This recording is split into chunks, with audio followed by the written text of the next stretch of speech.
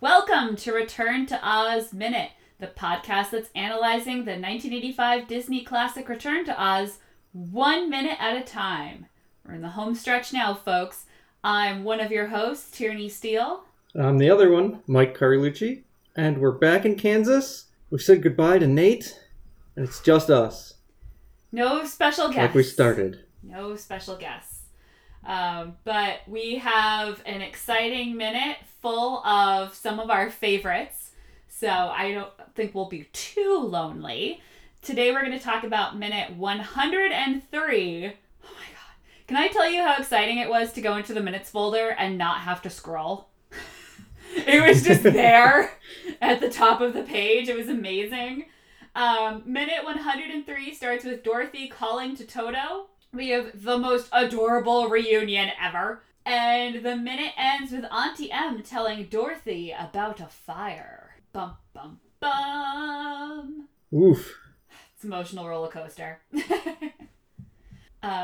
So Toto had been tracking Dorothy's scent through the woods, I guess. But she hears him, calls to him. He gives a little squeal when he recognizes her voice that goes straight into my heart. And then we get a point of view shot from Toto of him leaping into her arms. Yeah, that's a good shot. I like that we get Toto's view. Yeah. It's a little, when it shows her hugging him and like rocking back and forth, I feel like it lingers a little bit longer than it should, but it's such a minor quibble. It's a really sweet scene. Yeah. And what is it? Just after this movie was made is where I kind of have like my own personal canonical animal point of view. In Army of Darkness, there's a scene with like I think it's a squirrel, or maybe they just call it the squirrel, but it's just sort of, it's crazy in point of view and it's flying around. And despite seeing that far after seeing Return to Oz, now I just see everything as like the rabbit squirrel. I don't care if it's a squirrel or just called a squirrel. I am in from what you are describing.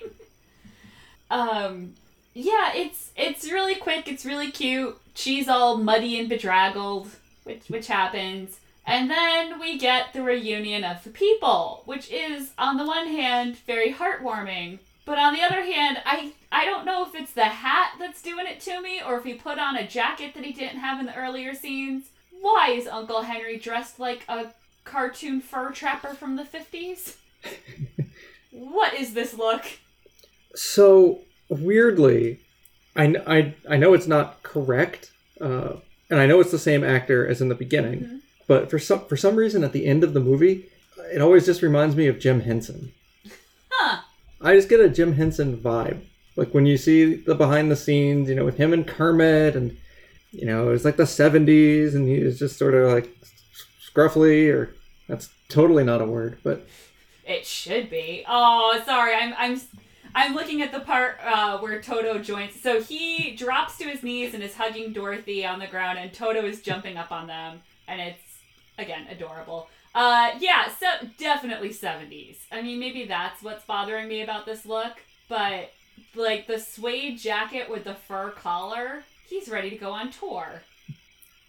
Yeah, it just doesn't feel like 1899. I don't know why. I mean, I wasn't alive in 1899. If you asked me about fashion from 1899, I couldn't really describe anything to you. But this scene does not feel like 1899. It feels like 1985. And I always kind of felt like she arrived in the future somehow. But that might only be because I watched it really close to Flight of the Navigator. So I don't know if maybe somewhere like as a kid I merged the two movies a tiny bit. Dude, I feel like I need to watch Flight of the Navigator. It's now come up on both podcasts I do. If it comes up on Die Hard, I'm out. I think it might have come up on My Minutes too, or at least we brought it up. I don't think I brought it up. Thomas might have. It's one of his. Maybe favorites. I brought it up. Okay, I think we talked about it when I was on during that week. Sense. And I mean, it's one of those things. Like, I'm breaking down his outfit and his hat and his beard, and like nothing about it says 1979 instead of 1899. But you put it all together, and yeah, I mean, he could be a missing Henson brother or something. I don't know if Jim Henson had brothers, but maybe he had one that was missing. But he's hugging her. Auntie M comes running over, wraps her in a blanket. The family's hugging. And it brings up a lot of questions because who are all these people with them? Like, how long has she been missing that there is a search party going? Especially when it was implied that the doctor's office is a long way from the farm. Yeah, I mean, and they took, at least some people took horse. Like, we're on horseback getting out this distance. Yeah. You know, it's possible Uncle Henry just got off a horse and started to explore the next, you know, he was trailing Toto, who was running ahead, and, you know, they're going on horseback following the dog. Yeah. I mean, that seems possible. They had to have just gotten there, though. I mean, it's crazy. And then Uncle Henry scoops her up in her arms and announces it's Dorothy, which is adorably unnecessary. Because who else would it be? But he's wrapped up in the moment. And then I am immediately ripped out of the moment. So before we get into this story time with Auntie M, do you have anything more about this reunion? Yes. All right, hit me. A couple things. One, it could have been Ozma, right? Like, did anyone else see her? It could have been the other girl, random girl. Oh. I don't know if anyone else knew she was there or saw her at the doctor's office. Maybe they didn't keep a good list of, patients. I almost said inmates. Not quite. It's questionable like in some of their status. But more to the point, last week with Nate, there was a lot of Game of Thrones talk in oblique references, and he was pretty sure about what did he say? He said something about Ozma's ravens or crows or the bird in the tree. Something. Yeah, the bird.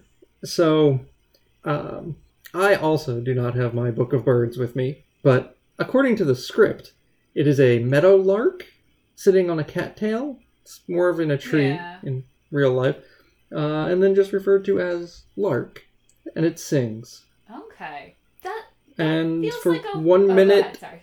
Yeah, and for 1 minute of screen time, this is actually 3 pages worth of content in the script. Most of it just updating the scene. Okay. Along the riverbank day, marshy area near the riverbank, voices, other voices. The lark sings again, more distant. Huh. See, that's my thing. Yeah. That felt like the shot of the bird singing in the tree when she first opens her eyes felt to me like one of those things you just add in as kind of a transition. It seems weird to me that it is such a point in the script. Yeah. Yeah, sitting on a cattail, silhouetted against the sun. Like, does that stand for something? Was there a... Yeah. Is that like the Gump was sort of hanging on the side of the wall? And Listen, the Gump's been through enough. He doesn't need to be a bird now. Although then he would have his wings back. Yeah. I mean, I don't buy into that theory. It's just so specific. Yeah, it does feel like something that they were on location and they were like, okay, get some shots of nature. We'll, just something to establish the We'll see scene. what looks good in But post. the script calls for a meadowlark. There's got to be a reason, or who knows? Maybe someone just really liked birds. This is my chance. Nice. Yeah, I guess I could see marshy area on the riverbank. Like the rest of that seems legit to me. And then it's a pretty heartwarming reunion. I feel very bad for, why is the name of the actress who plays Auntie M just gone out of my head? Lori Piper? Is that Piper Laurie? Piper Laurie, sorry. I reversed it. She definitely almost bites it in the long skirt. Because she's wearing her long dress and then the long coat that goes all the way to the ground over it. And she's carrying a blanket that she unfurls to wrap Dorothy in. And she just, she doesn't stumble. She covers it very well, but she's going through brush. And you can tell, her legs are working to get her through that brush and over to where she needs to be. Oh, It yeah. is not easy. She goes right through that clump of weeds. Even though all she had to do was walk around them, I guess. But anyway, I just, that took some effort, and she doesn't break character at all for the fact that she is, like, struggling. She's just like, nope, gotta get to Dorothy. That's what my character would want. Yeah, it looks a little bit like when she goes into the group hug, it looks like she goes down just a tiny bit and kind of leans on Uncle Henry and Dorothy, and then sort of stands up. Like, I think she just made it like the stumble part of the hug. And it works, and he wraps her, and Toto's running around. It's a three-way hug, which is very sweet. We see a little bit of, like, Dorothy's bloomer sticking out under her dress, which definitely we're not doing that at any other part of the movie, but are very obvious in that shot. But no, you're supposed to be swept up in the emotion and the wonderfulness and not creeped out at all that there are at least 7 men who we've never seen before just staring at them. Okay, so before you get to the next part, we'll just finish up with what's in the script describing this. Let's see. The others in the search party gather round. Farmers and their sons, men in overalls and slickers, unshaven and bleary-eyed, but happy now. And let's see. Several wagons with horses wait on a road that runs alongside the river. Uncle Henry lifts Dorothy onto the front seat of their buggy. She is still wrapped in the blanket. I think we see that in a future minute. Yeah, then we get... Yeah. And then we get to this next part. Okay. Now... So it's a little bit mixed, to be fair, one of these guys is definitely wearing overalls, the one on the right. We don't see anyone close enough to see if they're blurry-eyed, but they don't seem particularly happy or unhappy to me, so I'd go with a early morning, oh good, we found her. Seems reasonable. We ready for my all caps whoa, whoa, whoa notes? Auntie M explains that the clinic was hit by lightning, caught on fire, everyone was rescued except the doctor, who could have been if he hadn't acted like a jacket. No, Auntie M doesn't say that. Auntie M says everyone was rescued except for the doctor, who ran back in for his machines, or something like that. I didn't write down the exact quote because I was too busy being snarky in my notes. Sorry. I think rescue is the word used. Okay, but he doesn't. But, yeah. So, yes. It's like a light thing, like, oh, everyone was rescued. Except... And also, so I had the problem of, when I first watched this, I didn't think we saw the house hit by light. I mean, like, the storm shorted out the fuse box. Okay, fine. When we see her running away from the house towards the river, we do see lightning hit it. When we were going minute by minute, we did catch that. I remember bringing it up. But... Yes. What? There was no fire? I think this is a cover-up.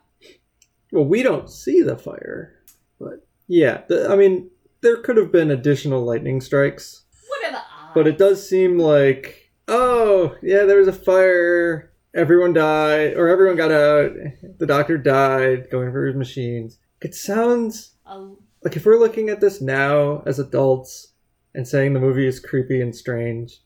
A little too convenient a story, isn't it, Mike? Yeah. Like, maybe he was killed by a patient. Or if there is okay, so here's my thing. Auntie M seems pretty sure that there was a fire at the clinic. And she has she could be lying, but what would be her motivation? I wonder if after they went into the river, the nurse went back and said, well, we're screwed. Evacuated everyone from the hospital. It's a for mental illness, so hopefully most people are susceptible to suggestion. So you could just tell them whatever and say, yeah, lightning struck it. He goes back and sets the fire, and then he escapes out the back because did he really die, or is this setting up a sequel like every horror movie ever? I'm sorry, do we see a charred body from the fire? No, then he's not dead. So what you're saying is he fled to Bravos with the first sword. They're making a comeback.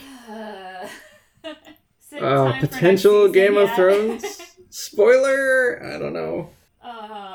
I believe he's still out there. Okay. He's gonna come back. I think second 54. Mm-hmm. Dorothy has a real Jyn Erso vibe going on. Oh, their braids. I didn't think of that. But yeah, because of the brown hair. Yeah. So if somehow they do a sequel to Rogue One and they bring Jyn Erso back in the future, they could use Fairuza Balk as her future self. See that. I'm glad you had me go back to that minute because I hadn't noticed that Auntie M does wear a wedding band. I'd have to look and see how common, although for women to wear it is very common throughout history, in cultures where that's a thing. Okay, so we're going to tie together Return to Oz, Game of Thrones, and Star Wars is what you're saying. Yeah. Okay. I mean, Walter Murch is here. We can make it happen. There's no reason Oz isn't just another continent on the Game of Thrones continent, right? I mean, Oz does consist of different lands, so it does have that sort of feel to it. It could be. The Shire could be floating around. It's surrounded by the Deadly Desert. What's on the other side of the Dothraki? We don't know. That sounded ominous. I wish I had done that when we were talking about the lightning strike.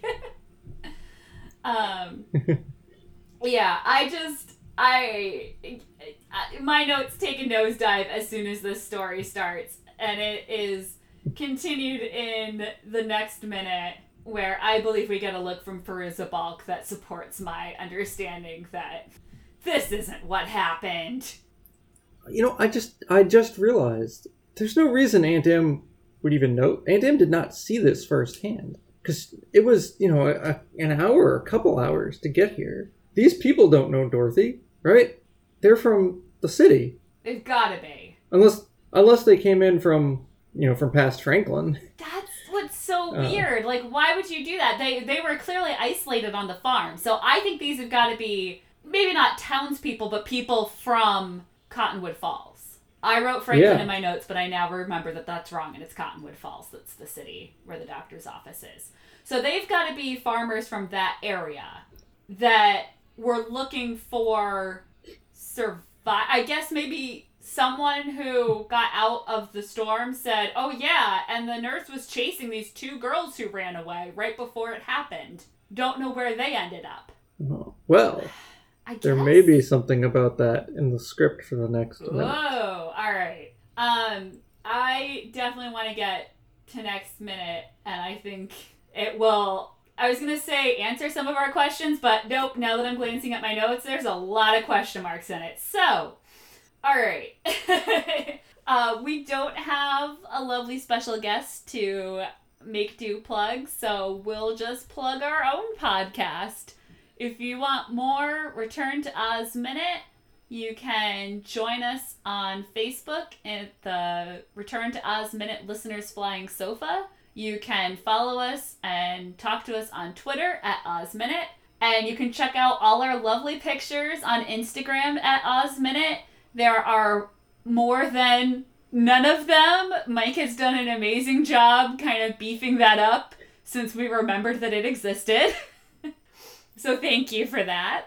I think a shout out, I guess, to Rick and Julia Ingham, because I think it was on their first time they mentioned an Instagram, and that jogged my memory. So yes, we'll have a lot of thank yous to do as our movie wraps up, but for now we are still mired in controversy. This movie just keeps giving. She's out of Oz, she's in Kansas, she's reunited with her family. Is that the end of the story? Oh no, now we're gonna talk about a fire. This is the greatest dark movie ever. I love it. So come back tomorrow for more story time with Auntie M. Until then, Weog. Keog. Peog. Peog.